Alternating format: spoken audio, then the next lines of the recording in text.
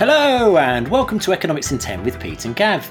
As Will Smith famously wrote, it's summer, summertime, and therefore it's time to sit back and unwind.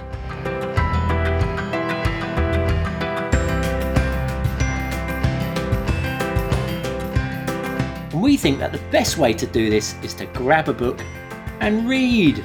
So this is our summer reading special, The Sequel, and we'll be asking one question 10 times.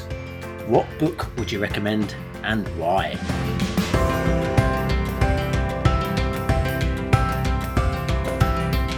A sequel, as you say. We did a summer reading special. Was it last year or the year before? Yeah, 2 years ago now. 2 years ago. We've done an astonishing amount of reading since then, haven't we? We certainly have. Mainly to do with our normal podcasts, aren't they, I suppose? Yeah. I must say, you say it's summertime, it's been absolutely torrential rain in the UK today, or certainly in the southeast. Yeah, not good. Yeah. Flooding in London. Let's not bring people down straight away, Pete. No, it's going to be uplifting. This is going to be uplifting. Yeah, it will be. It's something that they can take to a beach, whether it's pouring rain or not, or if they're just trying to hide away from their family, to pick up and hopefully they can get. And remember... as you used to do when we worked together, disappear to the toilet for some time with some reading material. Books, yes.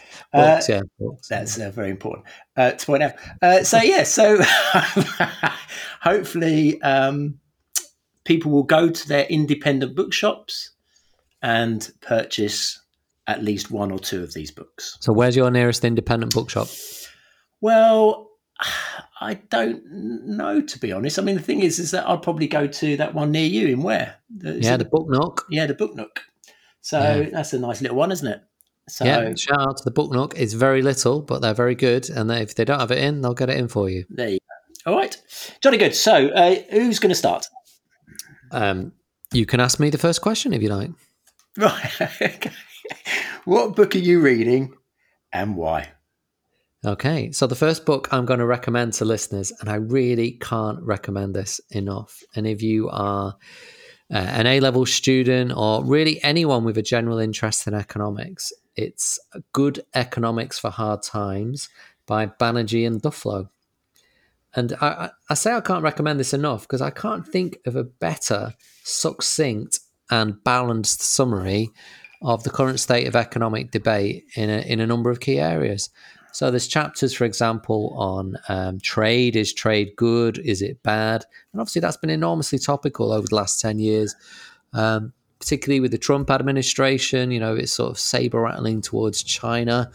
I guess it's really looks at, just to give that one example of trade, it looks at that particular topic in a really balanced way and asks, in a sense, the same question, like what is the best of economics in this area? We look at the people who've written most intelligently about this. What do they say about it? What's the best empirical data about the impact of trade, for example?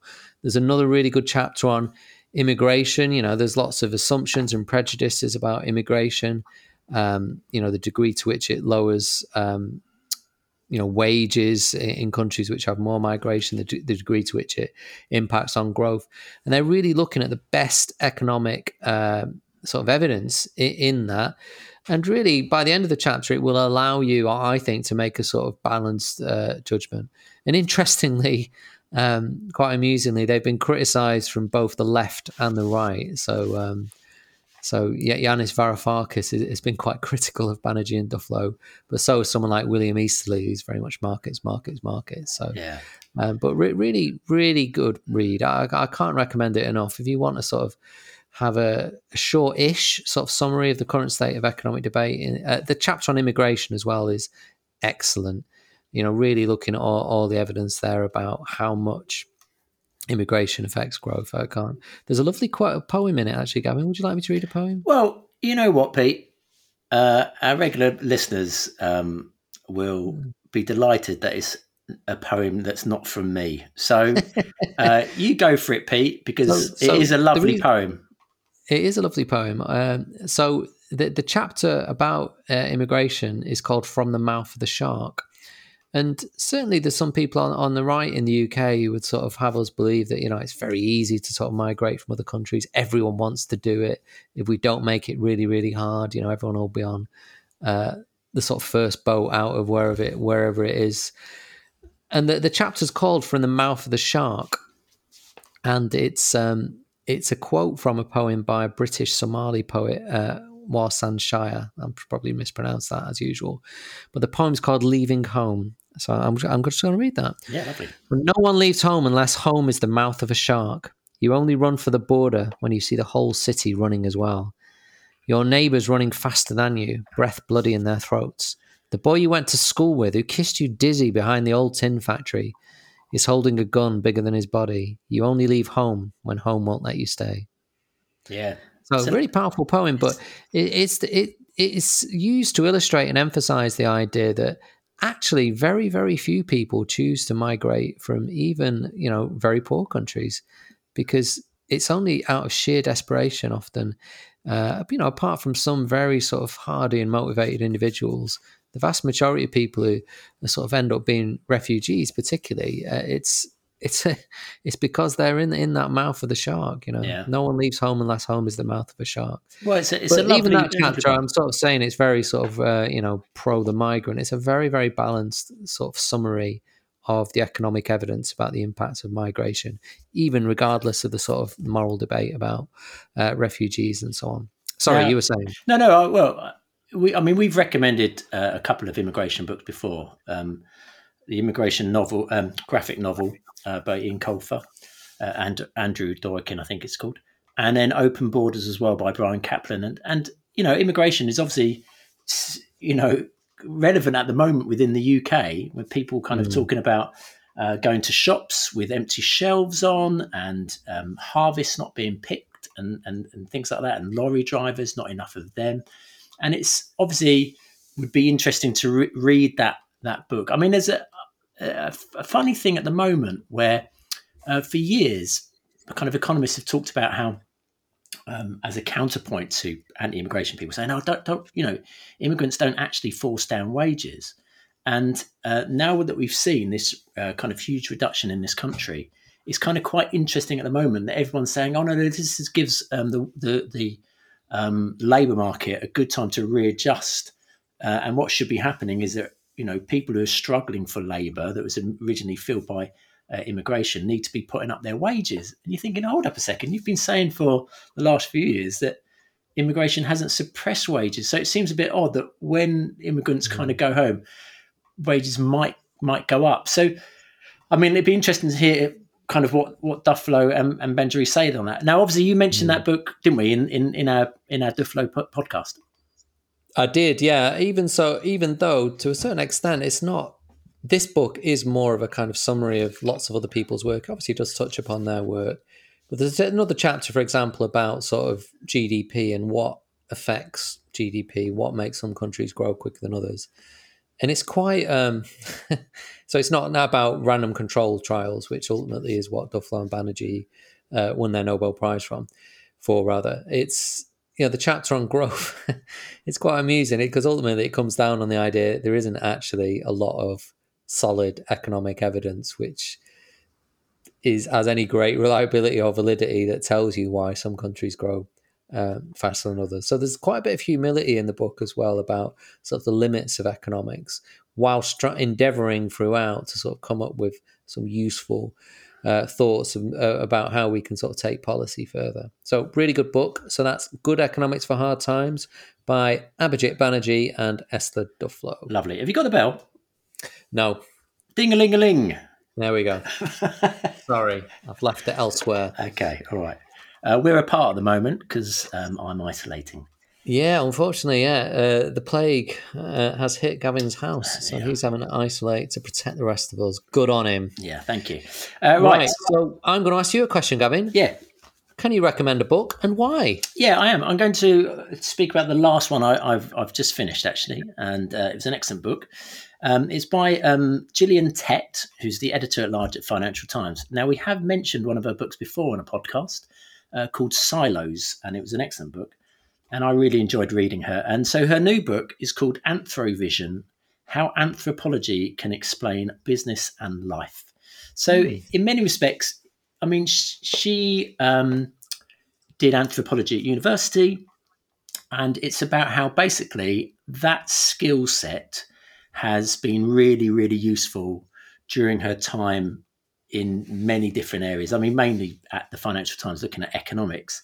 But she was someone who wrote about the kind of tribe of the city traders. And she wrote a book about it called Fool's Gold that was a really big hit, just showing about the kind of language that they used, and at no point did they kind of think about how what they were doing was connected to the real world in many respects, and didn't they built up this. She talks a lot about an origin story about what was the point of derivatives and CDOs and credit default swaps, and where did that come from, and how that origin story is built up to be this kind of good thing about efficient markets. And at no point does the person on the street gets mentioned. And she kind of basically predicted that it was all going to kind of go pear-shaped. And so what this book does is kind of talk about that, but just delves into anthropology in a much wider sense about where it's being used for businesses to kind of consider how they can kind of interact with consumers more, how you can get good teams working. There's an interesting chapter about working from home, about some of the things that you miss from working from home. You don't get people kind of connecting, which is something that you maybe undervalue as an organization. It's a really interesting book. It sounds really interesting. Yeah. I've only really come across anthropology as a discipline when I've taught sociology, and you touch upon some sort of classic sort of anthropological studies like Malinowski and people like that. But as a discipline, I am fairly ignorant of anthropology. So I guess you'll learn a little bit about that, as well as, the field which she's applying it to. Sounds fascinating. Yeah, I mean, she talks about social sciences in general, like sociology and those kind of things. Very undervalued, I think. Yeah. Very undervalued. And you know what? It made me think, Pete, when one day we maybe leave the world of teaching, I thought we could set up a kind of anthropological kind of teaching consultancy. Right, sounds niche. Well, I'm up for it. Well, because schools have their own, tribe, isn't it? In many respects, a school is its place, and you probably don't get. I mean, one of the big things she talks about is this idea of imagine an alien just dropping in, and what would you spot if you could just look around and interview and talk to people that people who are already embedded within the system just would not notice. And we potentially use your skills as a deputy head, me just as a economics maverick. Drop ourselves. Don't use the word maverick. Just going into schools, spending 3 or 4 days there. It's not an Ofsted. There's no pressure. It's just following the students around, following the teachers around, and just get an anthropological kind of feel about the way that a school can improve in the future. Yeah, interesting you should say that. There used to be more studies of that nature, sociological studies. So there's quite a seminal sort of neo-Marxist study by Paul Willis. It was done in the early 70s, learning to labour, how working class kids get working class jobs. But I suspect it would be incredibly difficult to sort of gain access to a school in that manner in these times. Yeah, but we'd give it some funky name, Pete.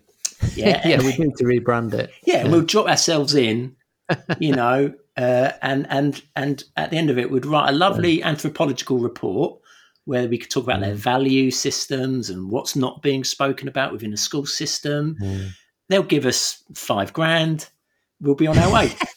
That's the spirit. So you think this has got more legs than our Slow Food Cafe? Maybe. Okay, right. Ding-a-ling-a-ling. Okay, what book would you recommend and why? Okay, so the next book I'm going to recommend is a book called How China Escaped Shock Therapy by Isabella Weber. I think it's pronounced Weber. Yeah. The Market Reform Debate. And we were very lucky to get a sort of a pre-release sort of version of this book. And we do hope at some point to get Isabella onto the podcast to talk about China. But it's a fascinating read because, in a sense, if you go back to when we were young, as it were. So when I was about, 17, the Berlin Wall came down, and that sort of led to major economic reform in Eastern Europe and the Soviet Union. And the idea touted at the time to get those economies up to speed, as it were, was this idea of shock therapy. Almost overnight, you would expose these economies to sort of the movement of the price mechanism. Markets will be privatized, deregulated, etc., etc. And the idea was, to do it all really, really quickly. So this idea of shock therapy. And Weber's book really is about how China sort of escaped sort of taking that path. And at some point there was, talk, there was discussion as to whether China should take that path, but it has taken a much more sort of gradualist approach where markets have been opened up, one by one, as it were, or at a different pace. So I am working my way through this book, but I am finding it really, really, really interesting. And I know that you've read it as well. Yeah, I mean, this is one that I haven't finished reading actually, because of podcast getting in the way, as it were. But I did find it absolutely brilliant in terms of thinking about kind of a sort of how subsidies can be used for kind of pushing down prices, and maybe some of the policy measures that are kind of no longer considered within the Western world because the Overton window has sort of shifted, that in actual fact, when you think about it, it may actually make quite good sense, if that makes any sense.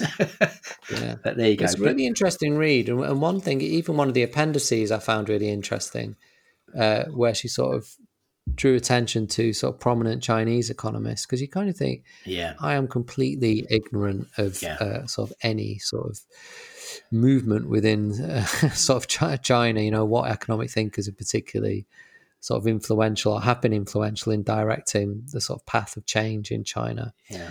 And I'm hoping when we speak to her, that's going to be one of the questions I ask is if we had to do kind of one episode on a Chinese economist, who would she recommend and why? Yeah, I think that would be a really interesting question. Yeah, but it is fascinating because certainly I remember reading a few years ago now the sort of Joseph Stiglitz book, Globalization, Its Discontents, and that was very critical of the IMF's sort of approach to reforming what I guess what they perceived as underachieving countries, and a lot of that would be about sort of shock therapy. I remember that book really highlighting for me, where are the success stories? Where are the countries that have taken that kind of medicine, if you like, from the IMF and from the West? Where has that been really successful? And certainly what I've taken from Weber's book and just sort of my understanding generally of this area is that it doesn't work. It doesn't work in such simplistic terms. This kind of overnight movement from a planned economy to a free market economy without any sort of understanding of how institutions might have to evolve or be built up over time to facilitate the success of a market economy. I think it's a really interesting read. So that's my second recommendation, How China Escaped Shock Therapy, The Market Reform Debate by Isabella M. Weber. Very good. Ding-a-ling-a-ling. Thank you. So, Gavin, may I ask you, what else would you recommend as a great summer read? Yeah, well, I recently read Subtract, The Untapped Science of Less, which is a book by Leidy Klotz, who is a professor at the University of Virginia. And so what he does is... You gave Virginia a bit of a French twist then. Yeah, I did. I mean, it's a bit like sort of reading a dissertation in many respects, and I don't mean that in an insulting way, but like he sets up his idea, he goes away and researches it, and then he kind of talks about how it can be used. So his big idea is basically saying, why do we find it when we're trying to solve problems? we always want to add something to solve a problem, like add this, add that. And we never want to take things away or subtract. So, if you were dealing with something, coming up with an invention or whatever, I always used to teach this thing in business studies about how do you be creative? And you use this bar approach, which is called bigger, add, replace. Yeah. So Right. it's always this thing about, let's add bigger wheels or whatever. And he's basically saying, look, in actual fact, what you can do is we should be thinking about subtracting more, as a way of solving problems. So the kind of example he gives, and I don't know whether you'll ever get one of these for your little boy, one of those bikes that doesn't have any, like a balance bike. Oh yeah, balance Did bikes, Olivia yeah. ever have one of those? She didn't. No, we went for the kind of shock therapy approach. Just Well, the traditional way. No. To be fair, she had stabilizers. Yeah? Well, that's the thing, a bit right? like So an industrial policy before we took the wheels off. Yeah, exactly. So no, it wasn't quite shock therapy. No. Right. So there's the example, right? How do you get kids to ride a bike? You add some stabilizers. Yeah, that is a perfect example of what he's talking about, and that's great. But what they do is it just stabilizes. It doesn't teach them any balancing skills. And obviously, once you take the stabilizers off, you need to know how to balance. So the inventor, basically, of the balance bike subtracted from a normal bike and just created the balance bike. So kids now like projecting themselves with their little leggies, and at the same time they're learning how to balance. So then it becomes easier to transition from a balance bike to a normal bike. So he uses this all the way through. And, for us, Pete, this is a perfect book. And I'll tell you why. He says in here, one of this starts a quote with, which is attributed to Mark Twain. But, I investigated this a little bit further, and it's been attributed to everyone. Okay, it says here, I didn't have time to write you a short letter, so I wrote you a long one. Okay, so it's this idea that to actually think about subtracting actually takes effort. And it's a bit like our podcast, Pete. It's easy for us just to come on here and we'll chat and stuff like that. Yeah. And we know it's long and we ramble on about that. But the effort it takes to kind of edit and things like that is hard work. And unfortunately, we probably don't do it. When you listen to other kind of professional podcasts, they are so tight. I tell you who's brilliant at that, Tim Harford.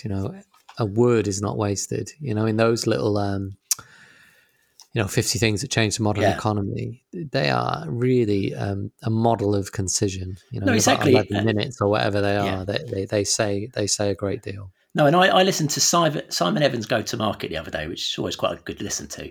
But again, there is no fat on those bones. Now, to be honest, though, when I listen to that, you can hear how scripted they are. And I'm not saying that's a bad thing, but you can sometimes think, well, that's a little bit cheesy, whatever. But it does, what you do is you appreciate how much effort goes into producing something tight, 30 minutes and so on. So, we are, as he quotes in the book, to use a famous economist here, like Herbert Simon. Yeah, we are satisficers, aren't we? Yeah. We're like, that would do. But we're comparing apples and oranges here, aren't we, ultimately? Yeah. No, but I'm just saying, I'm not having a go at us in many respects. But it's just this interesting idea about editing, and you get to appreciate that skill. So there you go. So what's the name of the book again? It's called Subtract: The Untapped Science of Less. Not that many people will be interested, but I have actually written a blog about this that relates to teaching.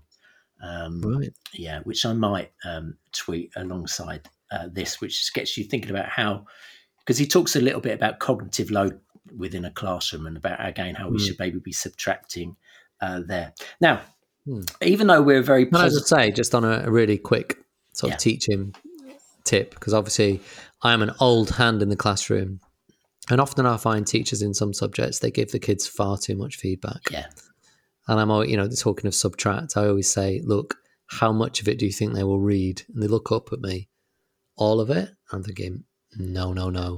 Yeah. Because some teachers write as much as the kids have written. No, and that's a thinking fair the kids point. will not read that. Yeah. If you write 3 little sort of targets at the end and they read them, you are fortunate.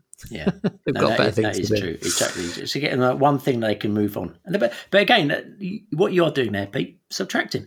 See the way that we can use both these books to go in and be consultants in a school. Yeah. Now, we're a positive podcast, Pete, aren't we? We are. But what I wanted to do in this podcast is every now and again quote something from Amazon reviews, because they are quite funny sometimes. So this one here is by a guy called Brodkov, who gives the book 2 out of 5. Now, I wouldn't obviously give it 2 out of 5. I think it's quite good. And the title of his review is Less Would Have Been So Much More. The book in one sentence. Consider the option of removing X before defaulting to adding, where X is physical stuff, parts, thoughts, etc. Too much repetition, too many words, too many tangents. The book is in urgent need of subtraction. There you go. Pretty harsh. But I know, but why are we reading out mean reviews again? Because I think it's funny that a lot of people have said the problem with the book is that he needs to subtract. Ah, right, I see. Is it a long book? Yeah, it's not that long. I mean, you know what? There are books I've read which I think, blimey, less would have been more. No, it's true. I mean, there's many of these books would make very good pamphlets. Lots of Marvel films as well, to be perfectly honest. I feel like you should send a copy of this to anyone who has produced or edited a Marvel film. Yeah, they're always about an hour too long. But anyway, I do digress. Anyway, ding-a-ling-a-ling. What book would you recommend next, Pete, and why? Okay, so my next book is not one I've read. It's one I'm looking forward to read, and it's on the basis of having read another book by this author and really enjoyed it.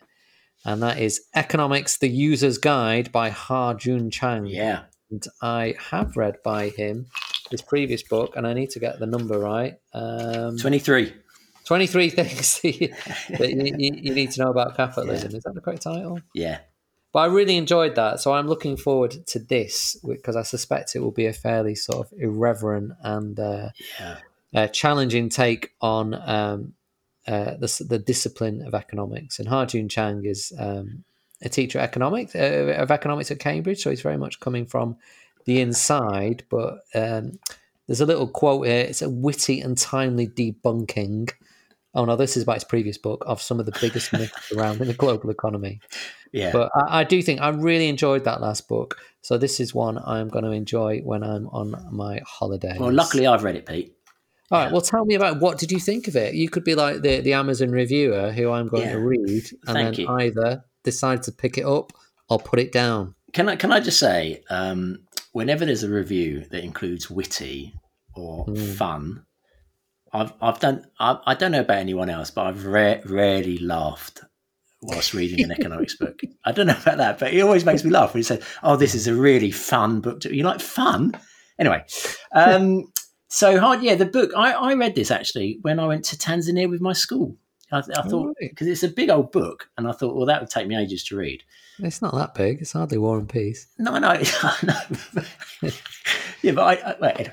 So and I loved it, and I show at the beginning of my A-level classes a talk by him, or it's an RSA Animate, where he talks about economics is for everyone. Yeah. And the point he makes, which is connected to the book, is that, and I tell this to students, I say, look, in the classroom, I'm teaching you 1, maybe 2, because you include behavioural economics these days, but 1 sort of pathway through the world of economics. And what Ha-Joon Chang does in that book quite brilliantly is to explain how many different routes there are throughout economics. So it's very, what's the term? Heterodox. Yeah, heterodox will kind of basically look at economics. He's saying, look, there's a Marxist route, there's an Austrian route. I mean, in many respects, kind of playing to what our strengths in terms of what we do, I suppose, in our podcast, is we've tried to look at all these different ways. Veblen gets I mean, basically, he shows people that do not believe kind of what you see when you have people kind of saying, look, this is the classic Thatcher. There is no alternative. He's basically saying, I'm going to give you 1, 2, 3, 4, 5, 6, 7, 8 alternatives. And that's why it's a really brilliant book. Great. Okay, so we're up to our 5th book now. We are. Okay, so Gavin, we're at the halfway stage. So I did promise you this. Yeah. It's now going to be unusually quiz time, but I am the quiz master. Yeah, I'm pretty excited. I'm normally the quiz master. So what I've decided to do is pick some quotes from 3 titans of economics, taken from their great works. So it's really easy. All you've got to answer to each of these quotes, or after I've read out each of these quotes, is it Smith, is it Marx, or is it Keynes? Okay. If I get these wrong, it's going to be embarrassing. If what, sorry? If I get it wrong, it's going to be embarrassing, isn't it? Well, to be fair, I've chosen the quotes because some of them might be a bit ambiguous. Oh, okay. Okay. I'm not deliberately trying to catch you out, but I thought I'd make it interesting. So there's nothing about butchers and bakers for Pete, Smith. to be honest, if I was doing this for you, I would be looking to catch you out. So, you know. Right. Okay. Oh, well, that's an insight. Okay. Right. So you ready? Yeah. Okay. Quote 1. Words ought to be a little wild, for they are the salt of thoughts on the unthinking. Is that Smith? Is it Marx? Or is it Keynes? I'm going Marx. That's Keynes. Okay. Yeah. I feel there might be a lot of 0 and 1. Okay. Science is the great antidote to the poison of enthusiasm and superstition. Is that Smith? Is it Marx? Or is it Keynes? I think that is Marx. It's Adam Smith. Right. So 0, 1, 2. You ready? Yeah. I can see. I can almost feel your spirit sinking. Yeah, I know. Can I just point out? I've been on Egghead, you know. You did quite well as well. Right, ready. So 3rd up, the real tragedy of the poor is the poverty of their aspirations. Oh, my word. Is it Smith? Is it Marx? Or is it Keynes? I'm sure it can't be Marx, but then you haven't given. I'm going to go Smith. You're right. Yes. Hey, 1 on 3. Okay. Well done. Good. Well done. Okay. 4th quote. Last words are for fools who haven't said enough. I'm gonna go for Marx. Yes, well done. Okay, he is quite acerbic, isn't he, Marx? Yeah. So I think we picked up on that.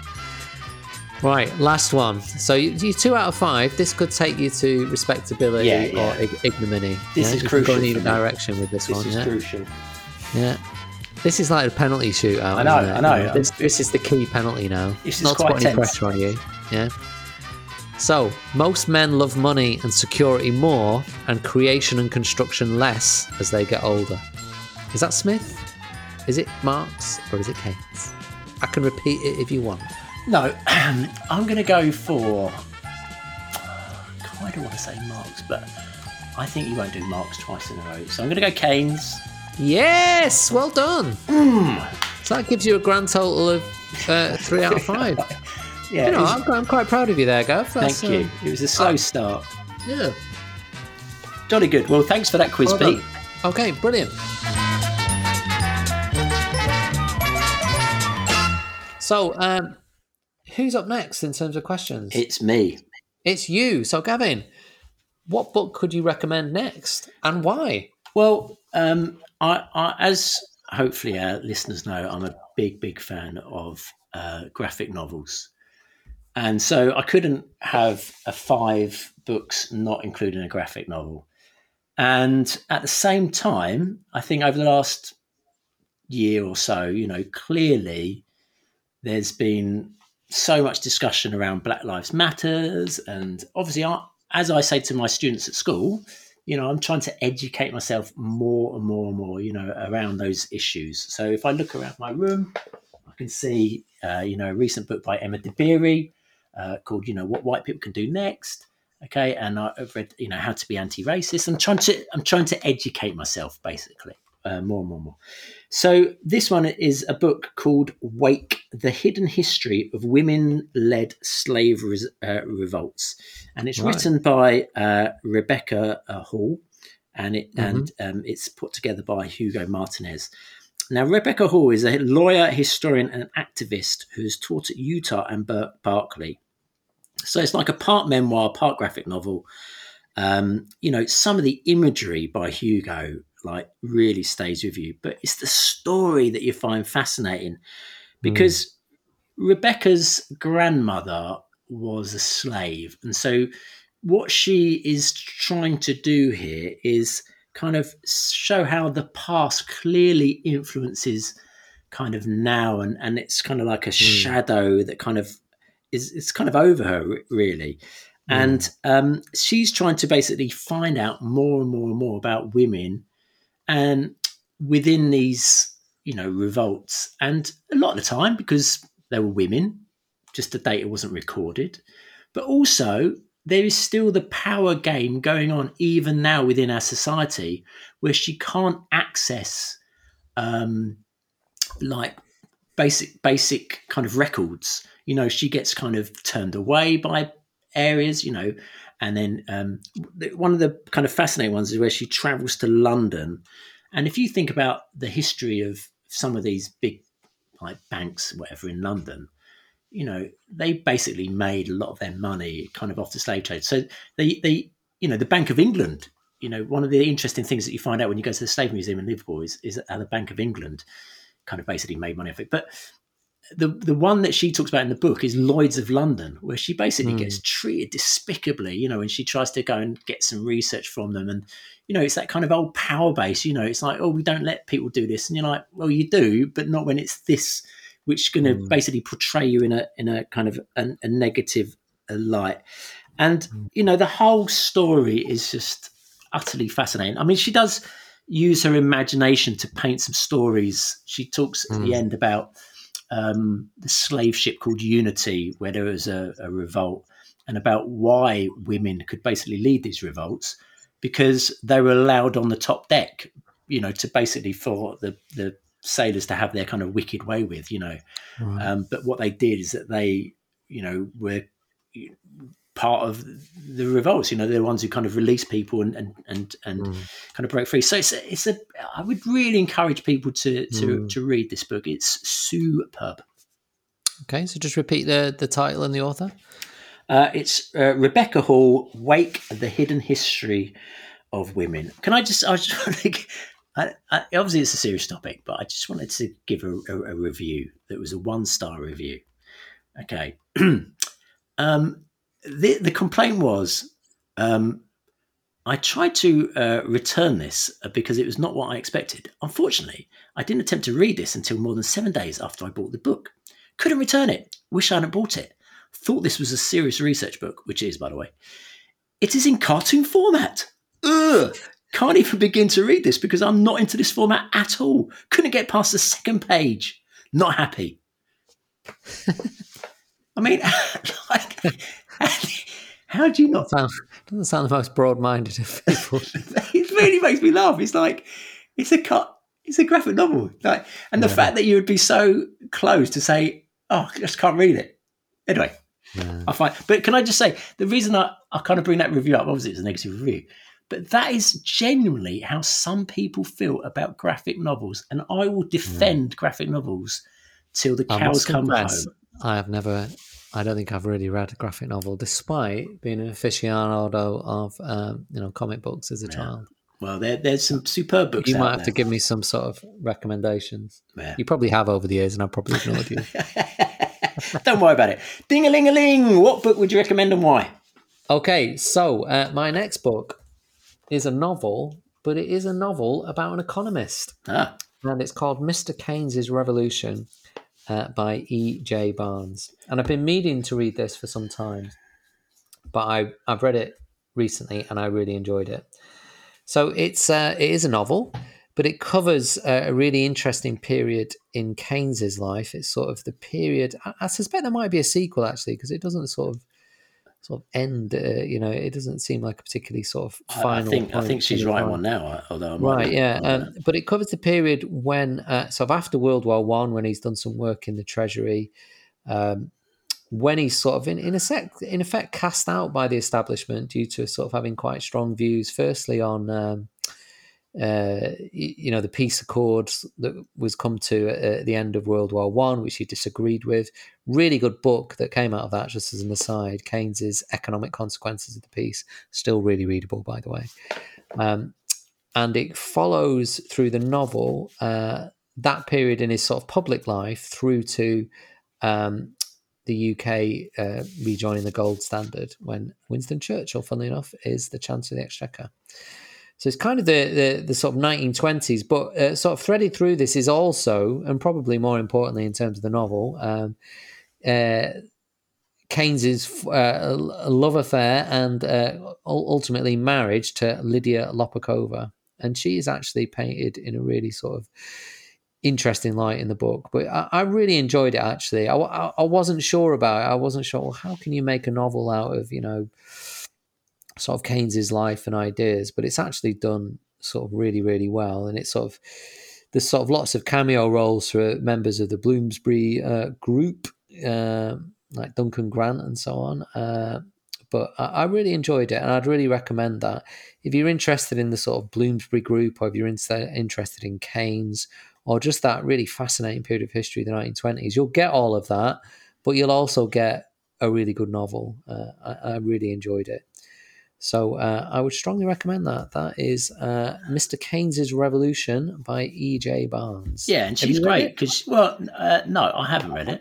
I'll lend it to you. I genuinely think you'd enjoy it. Yeah, no, I think I will. And she is someone who really engages with us kind of online through Twitter. And so you can follow her and find out what her next kind of steps are. Yeah, but a fascinating book, a really fascinating period of history. Keynes is ultimately an incredibly interesting character. Yeah, he's brilliant, isn't he? And the circles he moved in were also full of fascinating and sort of colourful individuals. So strongly recommended. Yeah, there will one day definitely be a kind of a mini series about him or something like that. Yeah, you could see it. I mean, I couldn't see it before I'd read that novel, but I could see it now. And I think actually I read in the sort of, I can't remember if it was the foreword or some sort of notes at the end of the book. She originally wrote it as a film script. Yeah. But it ended up being a novel. But I could see it. It's a very sort of cinematic book as well as being well written. Ironically, the only bits I thought were a touch clunky was when sort of Keynes is sort of trying to explain his ideas to Lydia or some other sort of lesser economic mortal, and sometimes that felt a bit clunky, but everything else I thought flowed really well. Yeah, and I'm not sure that's a criticism of the novel. It's probably just hard to get his ideas in there while sort of maintaining the sort of the flow of a dramatic novel. But I suppose very enjoyable. And shoehorn it in. Strongly recommend it. Yeah, very good, lovely, ding-a-ling-a-ling. So, Gavin, may I ask you again, what would you recommend and why to read this summer? Well, this is another author that we've talked about before in our first ever podcast, actually, which is Catherine Marceau, who wrote a book called Who Cooked Adam Smith's Lunch, which was basically highlighting how, just the lack of women within economics in terms of the thinking process, and because of that, you can see how, for example, GDP, women's work doesn't get recorded, in terms of housework in a typical kind of patriarchal society. And what she's done is written another book called Mother Inventions, which is how good ideas get ignored, basically, in an economy built for men, I think. So last time we recommended Invisible Women by Caroline Criado Perez, and this is a really kind of good complementary book, I would argue, kind of for that. Like that Invisible Women is brilliant. I mean, like when you watch anything now, you think, like for the coronavirus jab, you kind of think, did they test it enough on women? Because a lot of the time when they do trials of vaccines, it's normally heavily weighted to men. And, there was kind of stuff in the news about a woman going to on a spaceship and there wasn't enough suits for them. And you kind of think, that's kind of classic kind of Invisible Women stuff. And this book sort of kind of follows a similar path, saying how because we live in what ultimately is a patriarchal society, we have ignored kind of inventions that would be very, very useful to society at large because we've purely thought about what would be useful for men and not for women. So the example she uses straight off the bat pretty much is to do with a suitcase with wheels.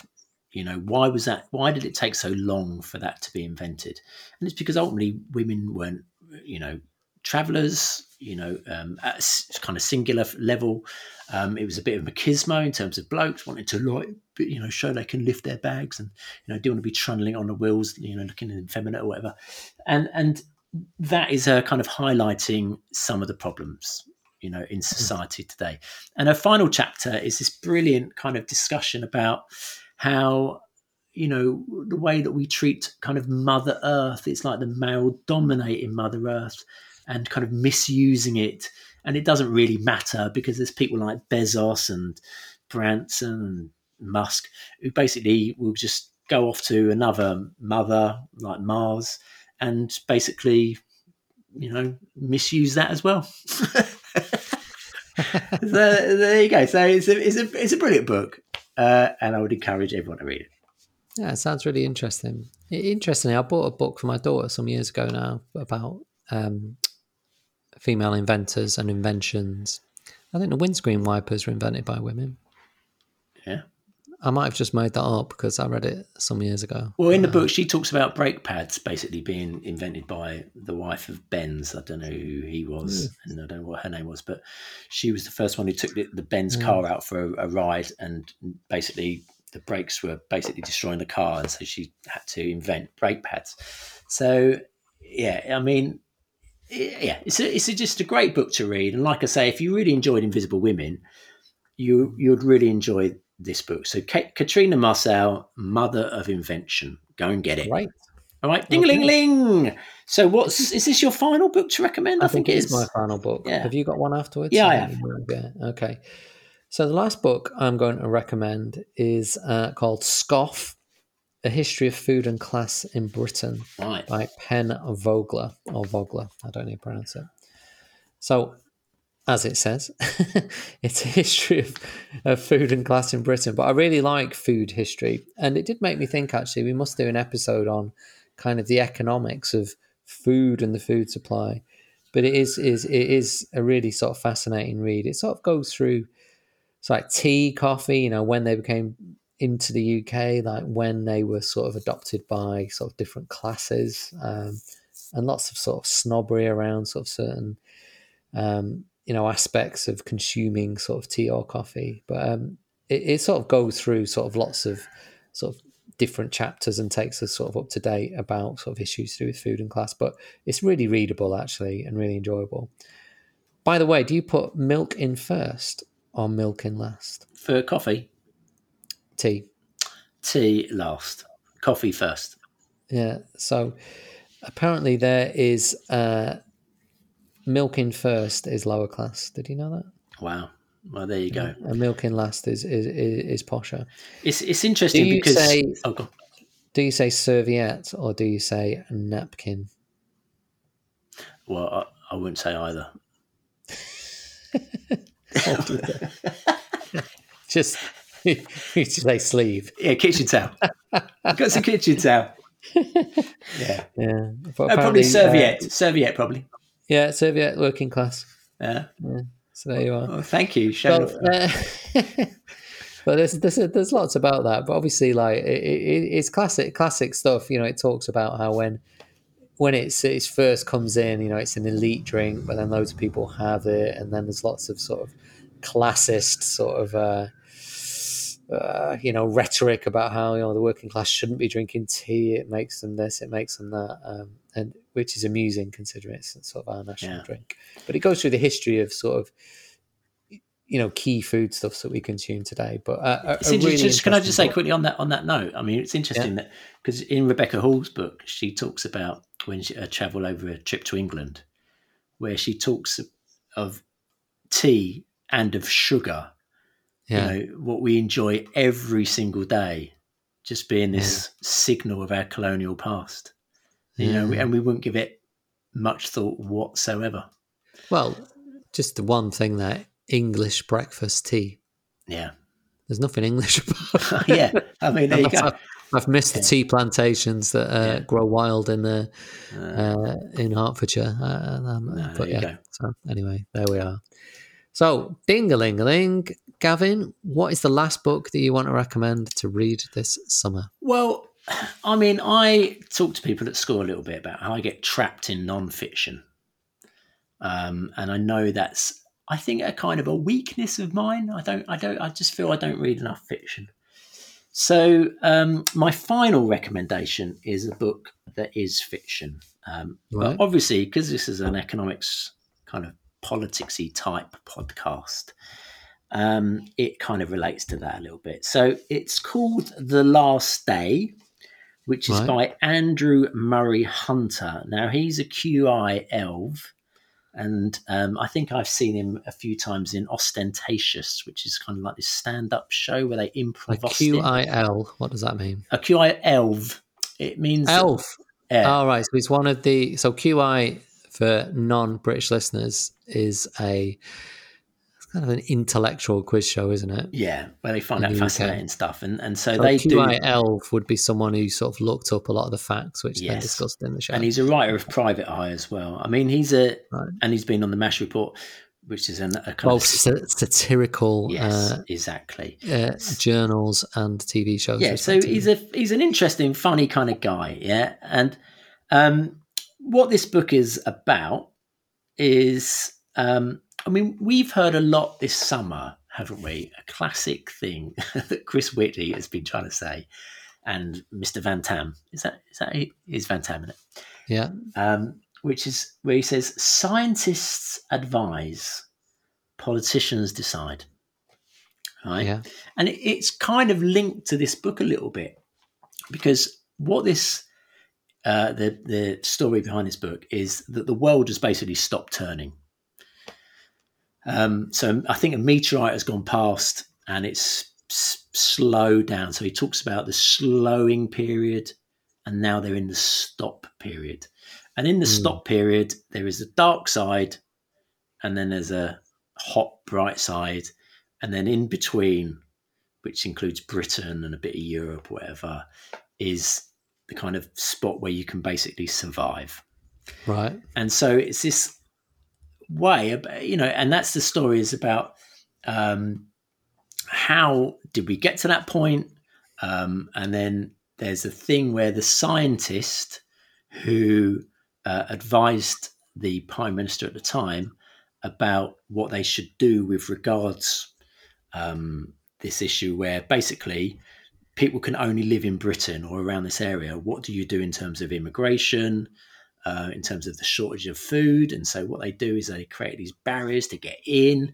And so you can see how it kind of pans into the Brexit debate and immigration just generally, and kind of links to global warming, because, suddenly some places are not hospitable anymore. So they obviously have to migrate to different areas. How do you cope with that?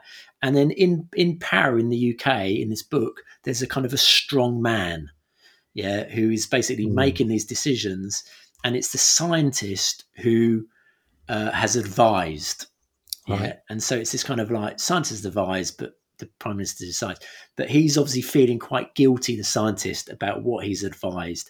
And so the kind of key person in the novel is trying to find out what secrets has he got that he wants to now reveal. But unfortunately, he's died, and so she's trying to get to the bottom of it. So it's an interesting story. It's quite a nice idea, and it is pretty relevant for what's going on right now. Now, I do have a brilliant review here, and I'm sure Andrew Murray Hunter, being a kind of comedian, would appreciate these reviews. I bet he must have looked them up. Okay, this is a classic. This is 1 out of 5, this review. Guardian about Brexit.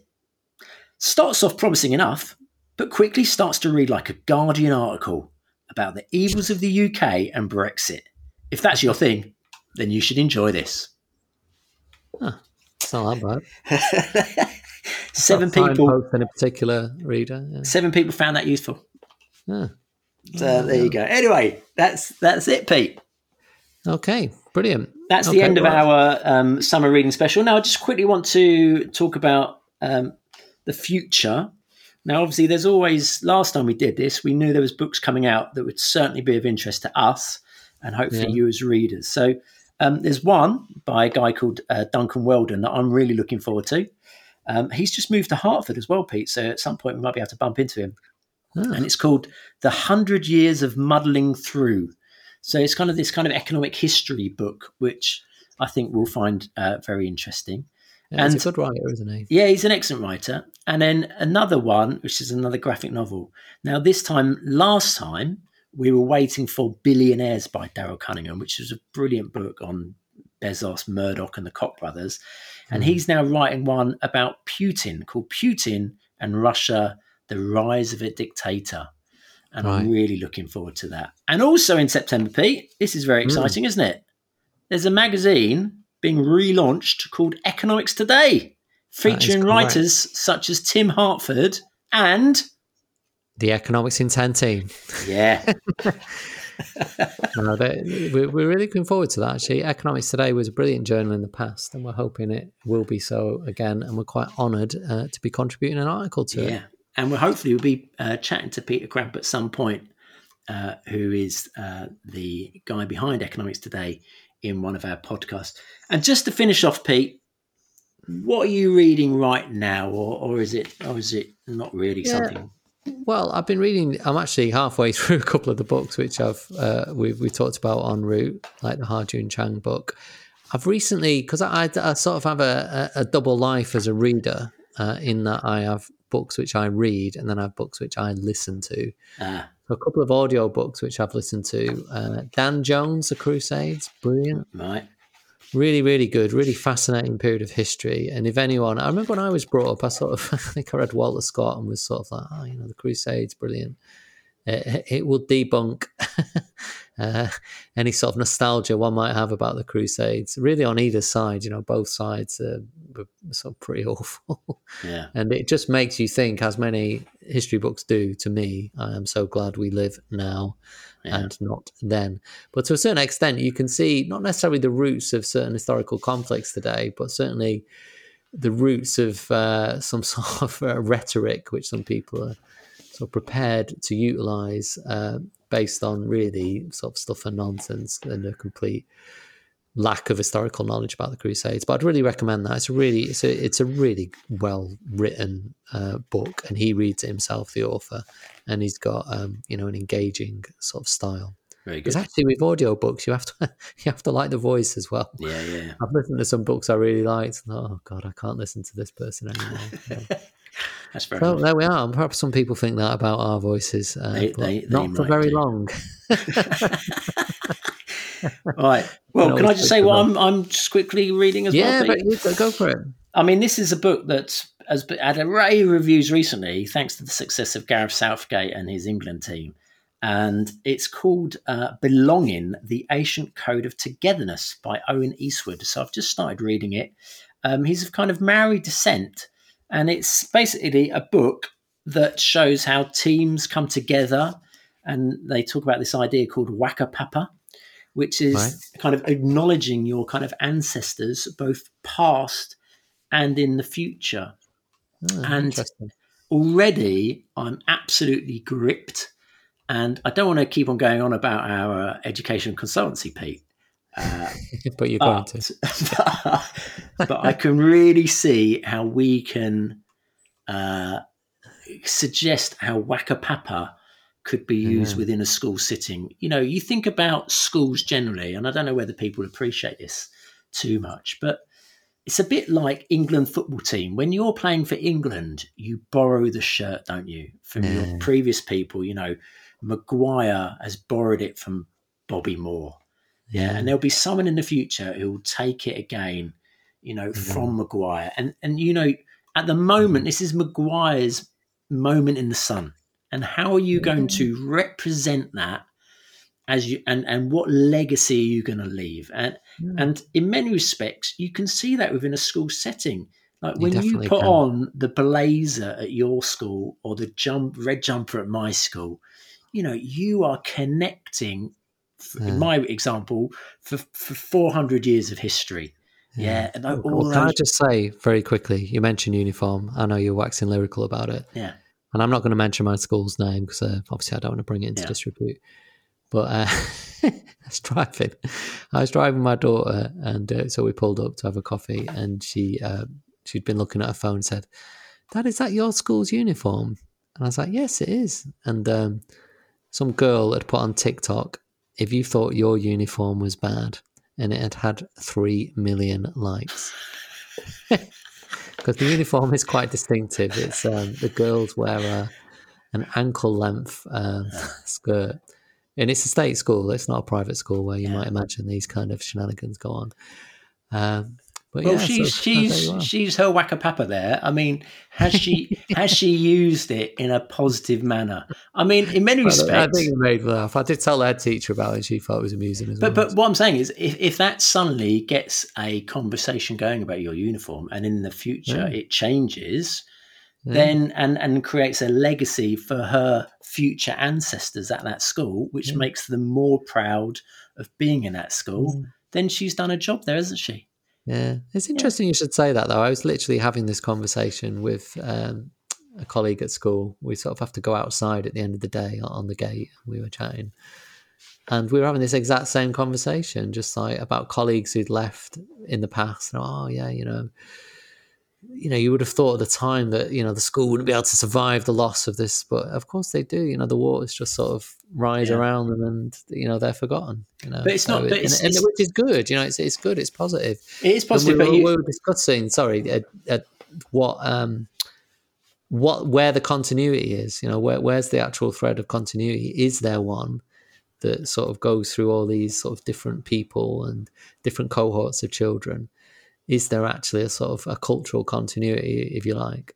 Yeah, and that's it. That's the value system that brings you together as a school and brings organisations through and teams like England through. That they appreciate the history, and they know that for this split second in time, which for them might seem a lot, students, 7 years or 5 years, whatever it might be, might seem a long time, but in the history of it all, they should recognise their part in a bigger society, and it's a beautiful thing to think about. But anyway, it's a great book, and it's not obviously one of the ones I'm really loving reading it. Yeah. So who's that? Remind me again. The author. Owen Eastwood, Belonging: The Ancient Code of Togetherness. Great book. Brilliant. So there you go. Look, we've oh my word, we have exploded, haven't we, with books tonight, and that's what we're all about. We love doing it. We would like to thank you for listening, and hope that you will listen to our next podcast. We'd also like to thank our friend Nick, as always, who gives us technical advice with regards to podcasting. And obviously follow us on in Twitter and Instagram at Economics in 10, or contact us by email at economicsin10@gmail.com. I mean, if you've read any of these books, or if you're the author of these books, we'd love to hear from you and engage in that conversation. Yeah, and similarly, if you want to leave a review for us on iTunes, be it 1-star or 5-star, we would love you to do so. All feedback is welcome. Have a lovely summer, Thank you. Yeah, have a lovely summer. Thank you for listening.